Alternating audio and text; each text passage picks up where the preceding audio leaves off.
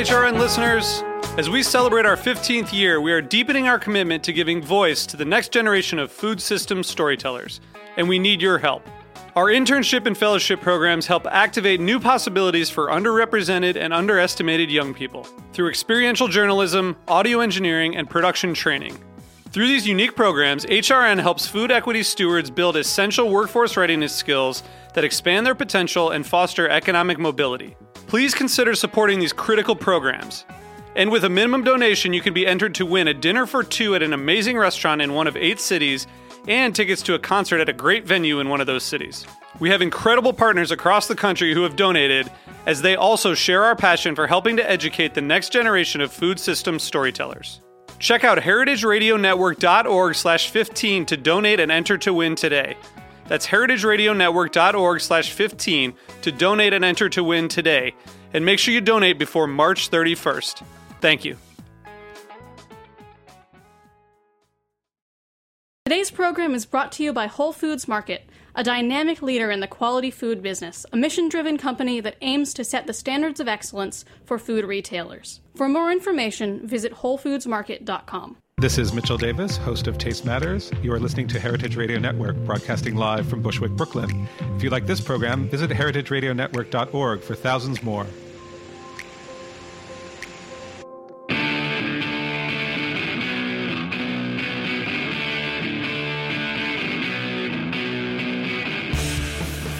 Good afternoon and welcome. This is What Doesn't Kill You, Food Industry Insights.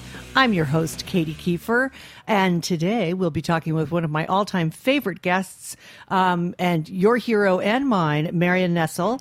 Marion, in case you don't know her, is the Paulette Goddard Professor in the Department of Nutrition, Food Studies, and Public Health at New York University. Her many books include the seminal Food Politics, Why Calories Count, Pet Food Politics, Safe Food, The Politics of Food Safety, and many more. She blogs at foodpolitics.com, something which I review on a weekly basis, if not bi-weekly.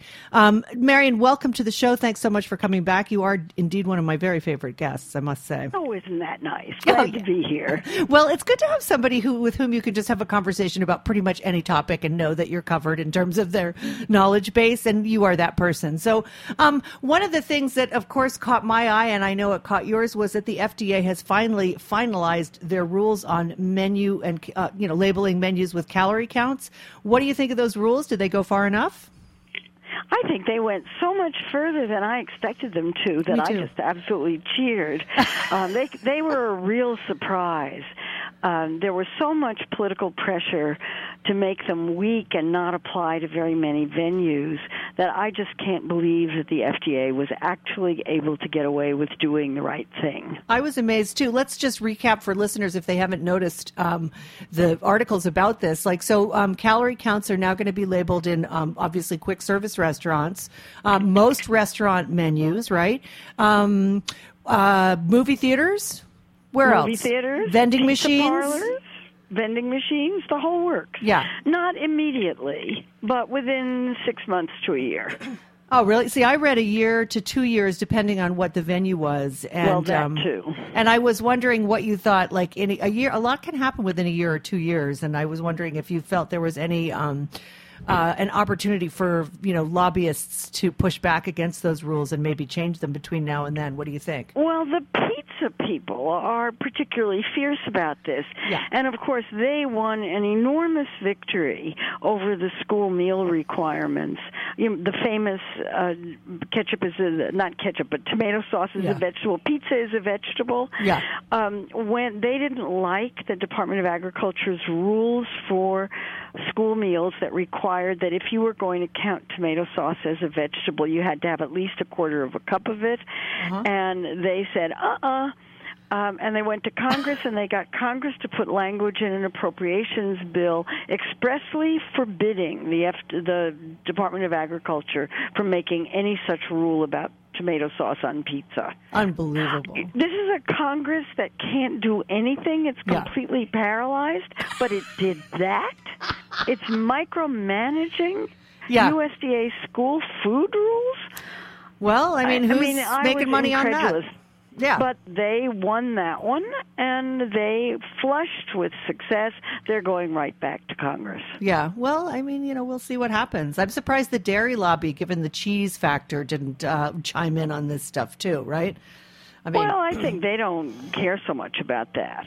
It's really the pizza people that are really concerned about it because they don't want their customers knowing how many calories are in those pizzas. No, of course not. The thicker I don't want to know.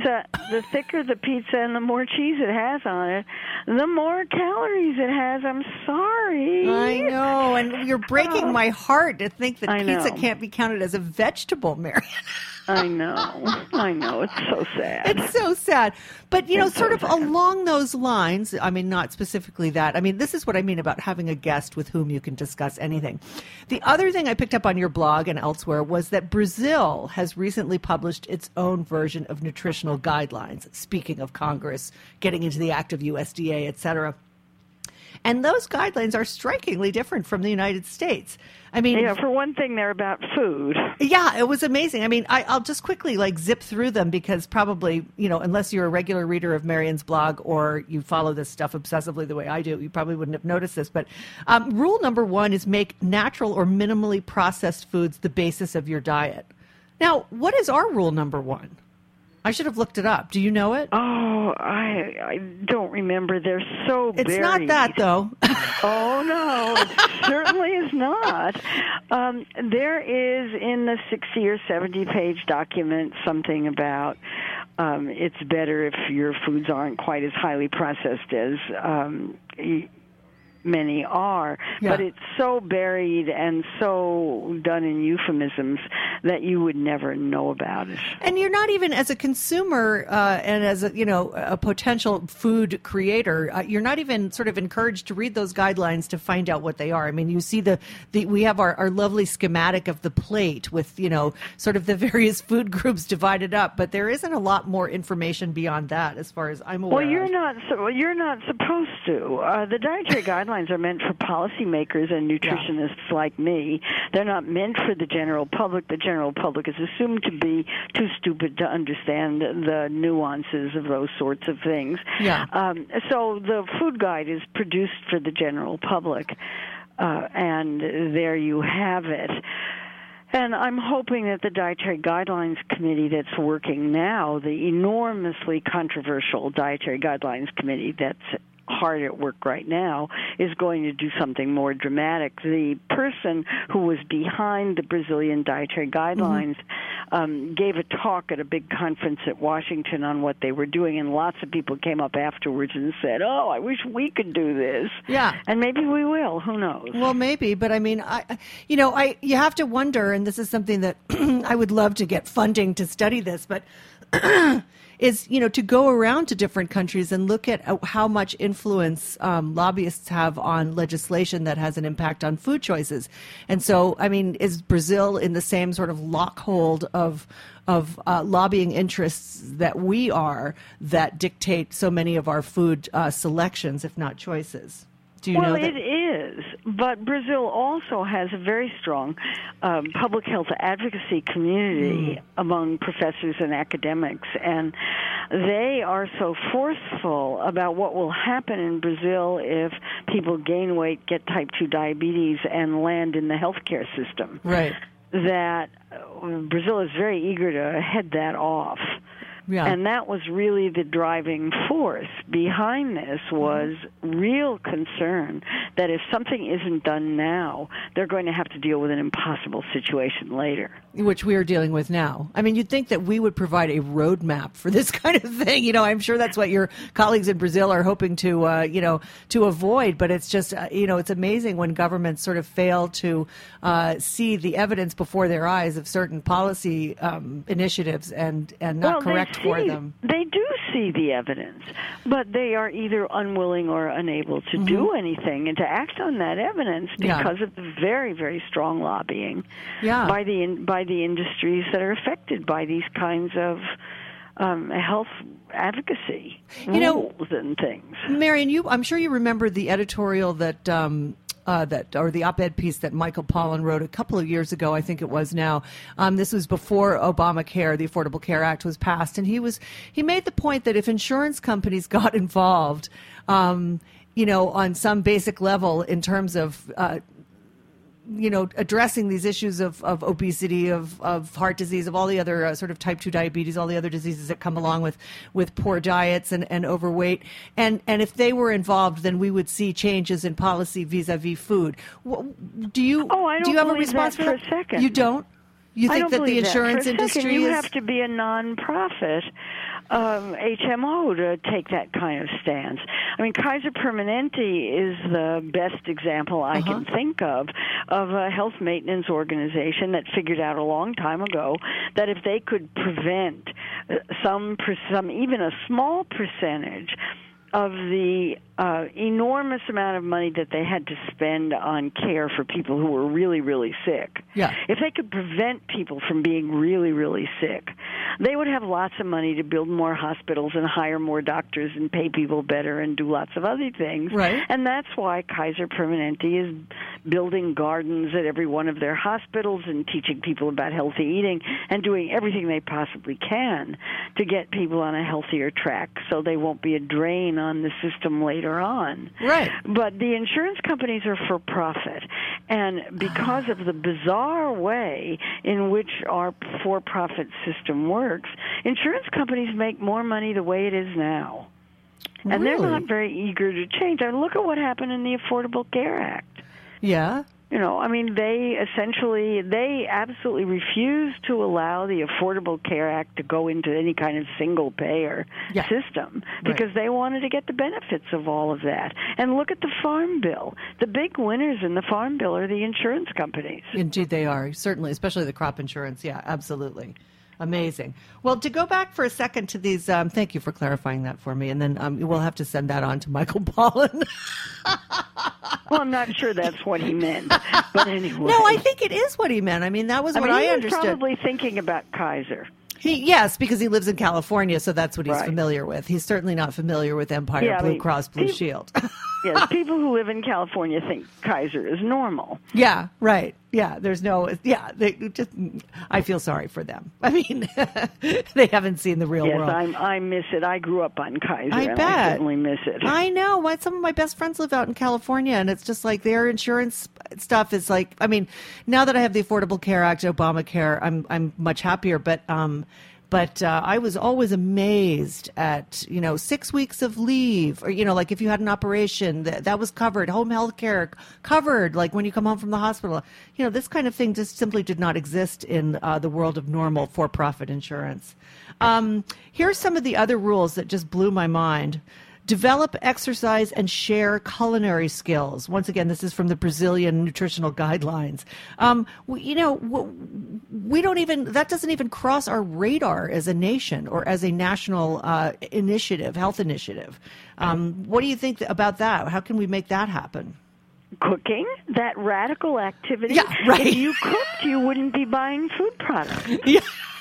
That would be terrible. That's un-American. It would be very un-American. And plan your time to make food and eating important in your life. Well, actually, I have to disagree with that because I think we make eating way too important in this country. I mean, basically, we never stop eating, right? I mean, isn't that sort of your point with the food available in a drugstore, in a liquor store? I mean, there's food everywhere. You can't escape it.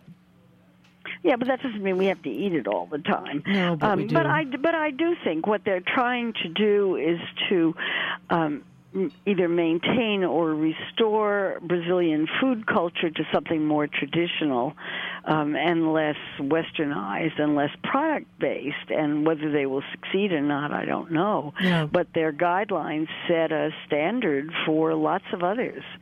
Well, the guidelines, I mean, to me as a layperson, they suggest to me that there is sort of a greater purpose at work, meaning that the government is actually thinking about policies that will affect their population in a good way as opposed to policies that will affect their corporations in a good way, which is this is my new mantra. It's like we govern for our corporations, other countries govern for their populations.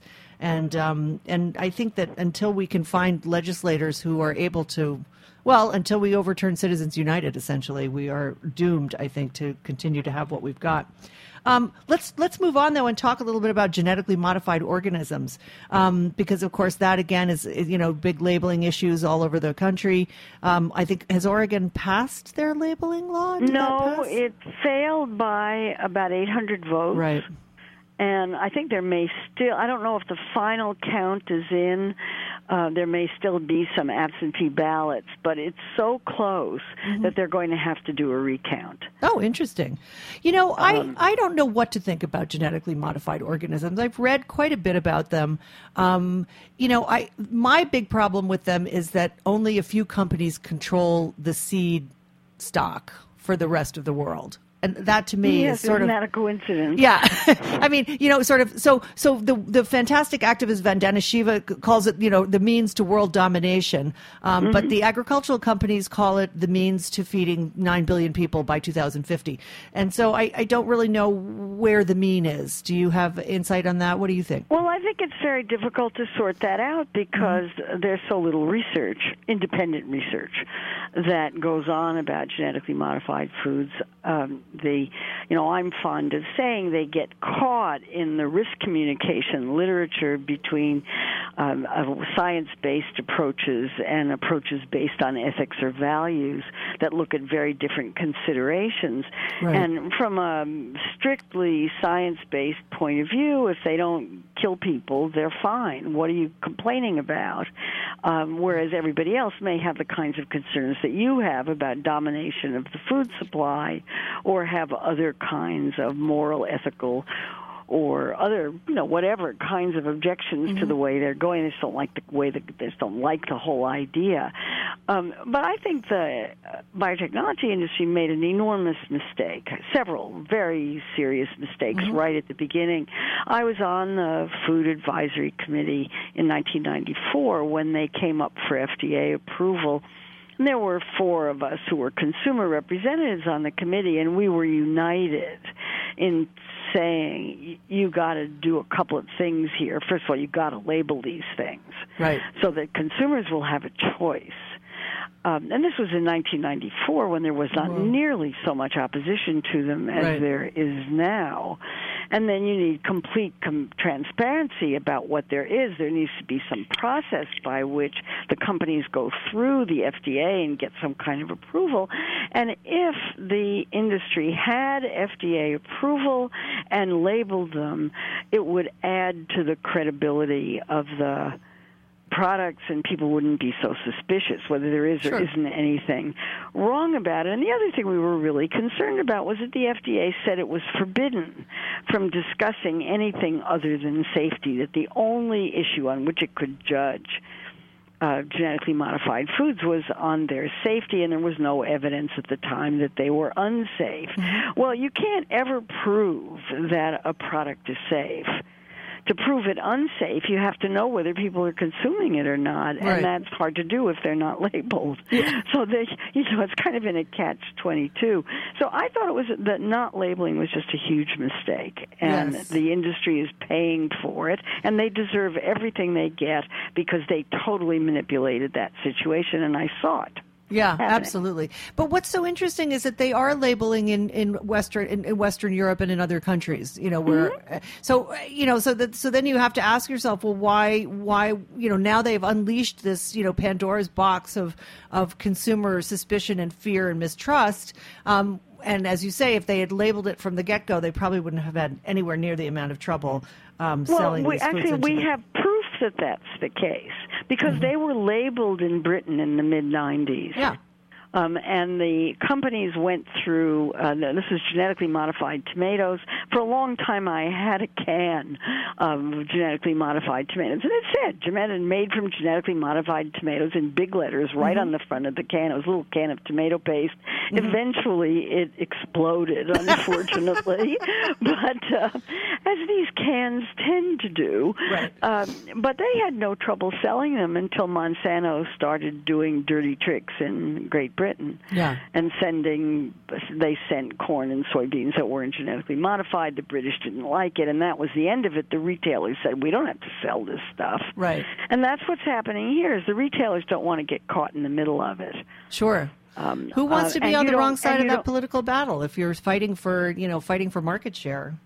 Right, and you don't need, nobody needs genetically modified foods. We have foods.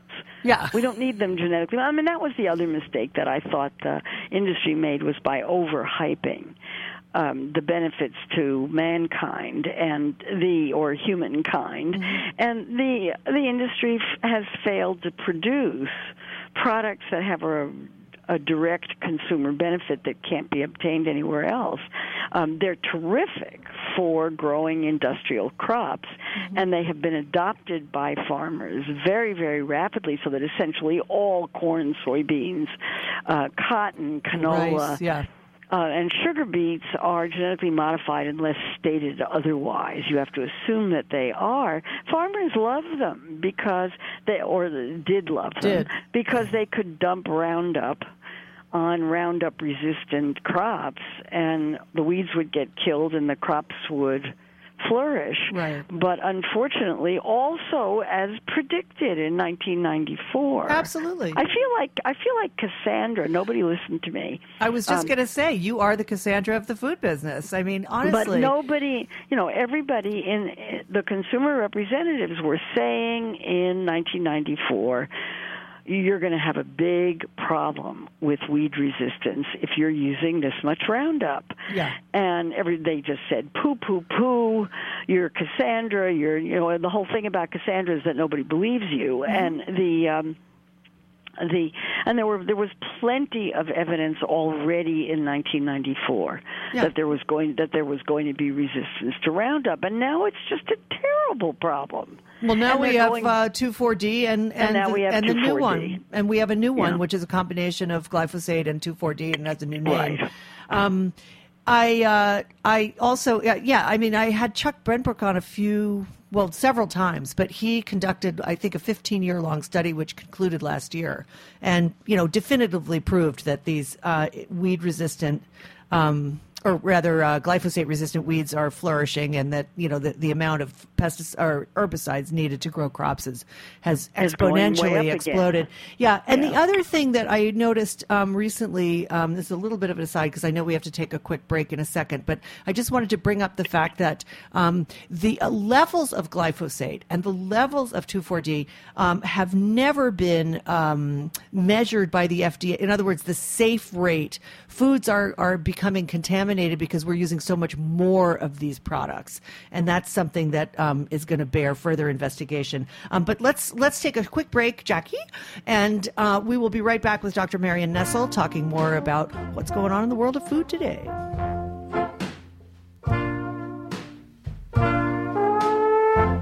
Today's program has been brought to you by Whole Foods Market. Are you a locavore? Our Northeast regional forager for Whole Foods Market sure is. She spends her time traveling around the New York City metro area sourcing the best new or interesting artisanal and handcrafted local products for our purchasing teams at the local store level. Part of our commitment to our local suppliers includes assisting them with the process of getting their products sold at our stores. Whether it's suggesting packaging designs, pricing, or distribution methods, she's helping some of the area's best new products reach savvy shoppers at Whole Foods Market stores. Today, New York. Tomorrow, the world. For more information, visit WholeFoodsMarket.com.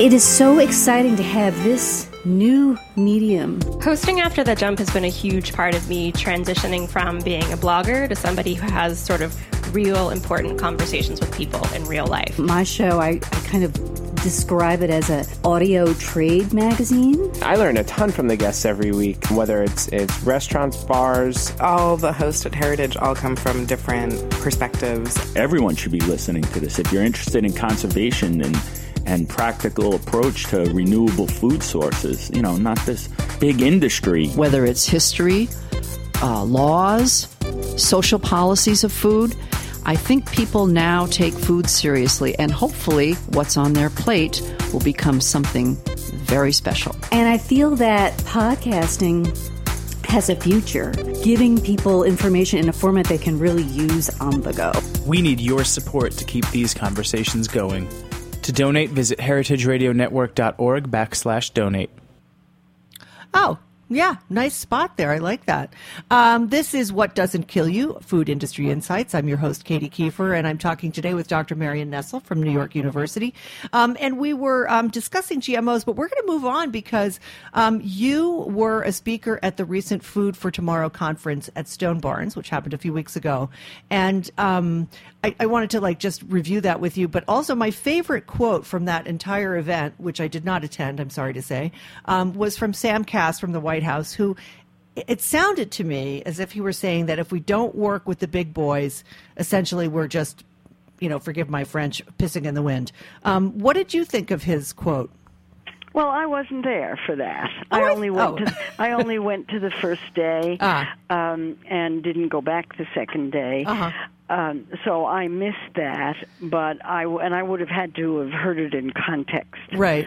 I will say that there were a lot of big boys there, and there were plenty of major agribusiness representatives who were there. I actually didn't get too much of a sense of who was at the meeting, but I know there were some there. And it was a very expensive meeting. They started out by saying that it had cost hundreds of thousands of dollars. I wasn't being paid. I have no idea. I have no idea. They had to. I guess they had to feed and house everybody. I guess. I don't know. I wasn't being paid and I wasn't housed. So right. I don't really know what the expenses are, and I don't know very much about the meeting. I was on a panel and spoke for a few minutes. That was all. Mm-hmm. What was your panel about, Marion? Hard to know exactly. Okay.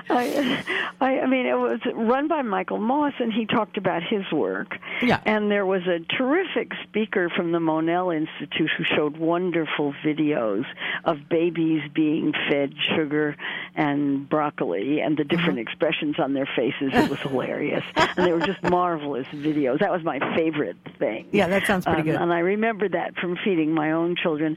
So I guess our panel was about sugars and what to do about them and the food industry. It was, I don't know, I never really understood what it was about. All right, well, we can move on if it wasn't really like a tremendously relevant event. But I did want to ask one more question about it, just because following up on Cass's remark, a couple weeks ago I had George Faison on from DeBraga and Spittler. Now he runs a you might know him, and he runs a wonderful meat distributor ship with Mark Sarazin, and he made the point. We were talking about all of the new sort of small producers who are producing cattle, sheep, et cetera, upstate New York and throughout the New England area. And I said, do you think that eventually, those small niche producers will have an impact on the way the bigger companies like Cargill, Tyson, et cetera, are going to raise? And he was absolutely adamant. He was like, absolutely not. They don't care what you're doing. It's like they have to feed their beast, which is these huge processing plants. And, if they don't find the market here for it, they're just, finding markets, outside of the United States. And that, right now there's the whole Trans-Pacific Partnership trade agreement being examined. Let's talk about chicken. Yeah, let's talk about chicken. Yeah, go for it. Which is the most incredible thing I've ever heard of, where we are now raising and killing chickens. 9 billion a year. Freezing them, sending them to China for processing, and then they send them back to us. Yeah, I have heard that. I should follow up on that, actually. That's a good story for me. I find that just mind-boggling. Well, it's mind-boggling. It's cheaper to do it that way than to do it here. Yeah, which is, in and of itself kind of a weird thing. And then, and then it says something about the value of these birds, that all of that travel does not increase their price exponentially. I mean, even if they are going by boat, which they are, it's an astonishing admission. And it also says something about how, to me anyway, and correct me if you think I'm wrong, Marion, but it says something to me about, yet again, jobs being offshored. I feel like more and more of that kind of production is going to end up being overseas in countries that are, less concerned with food safety, et cetera. Not that we're all that concerned with it. Yeah. I mean, that's the big threat whenever you want to do the right thing. Mm-hmm. The response is, well, the jobs are going to get lost because it'll be too expensive, and we'll have to go offshore. I mean, that was what NAFTA did, and that's what all of these trade agreements do, is shift the jobs offshore, as far as I can see. Yes, exactly, and with typically less scrutiny certainly in terms of food safety. Oh, absolutely. It's very concerning. And when we sold, when the United States allowed the Smithfield sale to go through with first Shuanghui, and then I believe the company was then sold by Shuanghui to yet another Chinese company with whom we have even less familiarity and who will be dictating the workers' situations and so forth. I mean, everyone in the meat industry was like, oh, well, don't worry about union contracts. We'll still have the union contracts. But as Ted Genoways pointed out in his excellent book, The Chain, those union contracts are meaning less and less as we go forward. So it'll be interesting to see what happens. But, maybe we will export some good habits as well as some bad. Well, plenty of work for advocates to do. Plenty of work for advocates to do, exactly. Now, I have one last policy question, and then we're going to have 10 minutes devoted to food fads, because I love doing food fads with you. Okay, so if you could wave your wand, Marion Nestle, what is the biggest change you would like to see in the food system, and what do you think the path is toward that goal? Good heavens, I wasn't prepared for that question. I would like to see, I guess the one that just leaps to mind, besides overturning Citizens United, which it seems to me is the absolute first priority for anybody who wants to do anything in the food system, would be to develop an agriculture policy that promotes public health and link agriculture and health policy. These are very remote kinds of things. I mean, that's one of the reasons why soda taxes are so exciting, is you actually can make progress on these really small points when you're trying to figure out how to deal with the really important ones like election campaign laws. Very interesting. Well, I can't say I would disagree with you. I mean, I do think that overturning Citizens United is the number one priority for any citizen going forward. It's like, until we do that, it'll be the Koch brothers and their ilk who call all the shots. Okay, so let's play food fads with Dr. Marion Nestle. All right, Marion, why is whole milk now the new big thing after years of being told I need to drink skim, including my children? Well, there's been an enormous pressure publicly to try to get whole fats back into the diet again. I'm not sure it's a great idea. Fat may not instantly cause heart disease, but it's certainly got twice the calories of either protein or carbohydrate. And I'm not sure that I think whole milk is fine. I've always thought whole milk was fine, just not in large quantities. Okay. I prefer my calories from other sources. Yes, alcohol in my case. But I do drink whole milk. But that's why I never eat dessert. Now, here's another thing that I read about a lot. Functional foods. What are some of these ingredients that are being touted, and why are they assigned magical properties? Is there any credible science behind any of this, especially since, as you've pointed out many times, supplements are pretty much a big hoodwink scheme? Yeah, I mean, functional foods are about marketing. Yeah, what is a functional food? They're practically the only way that you can sell food products these days. And functional foods are the word given to foods that have some nutritional thing added to them above and beyond what they already contain. And the most obvious functional ingredients are vitamins, minerals, omega-3s, probiotics, fiber. Those chia. Those are sort of the big ones. Chia seeds are a functional food? Well, no, chia seeds are a superfood. That's a separate category. In quotation marks. Thank you. In quotation marks. Who decides that these things are going to be superfoods? Like, this is a marketing thing. About marketing. But is there any science whatsoever? I mean, you study this stuff. Any vegetable has vitamins, minerals, and fiber. They're all superfoods. Right. So, but and some have more of one thing or another. And if the marketers hit on what it is, then they can sell it. I mean, you put the word antioxidant on something, and people think it doesn't have any calories. And that's been demonstrated, by the way. Oh, really? That if you label a food with a functional ingredient, organic, or low in whatever, people think it's lower in calories. Yeah. It's not necessarily.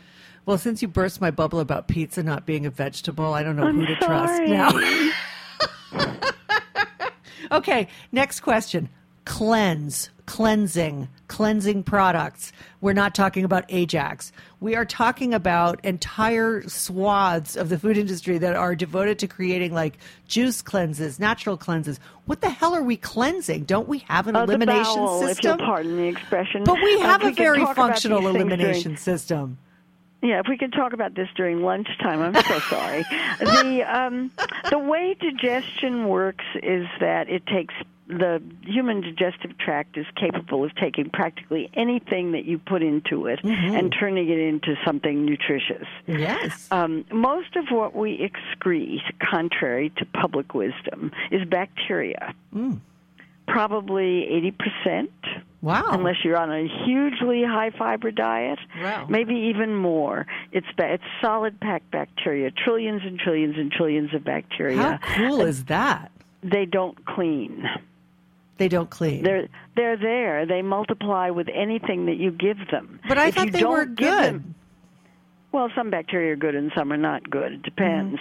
But if you starve somebody and don't give them anything, then there will still be bacteria there. The other component of feces is discarded cells from the intestinal tract. Oh, so it's not food waste.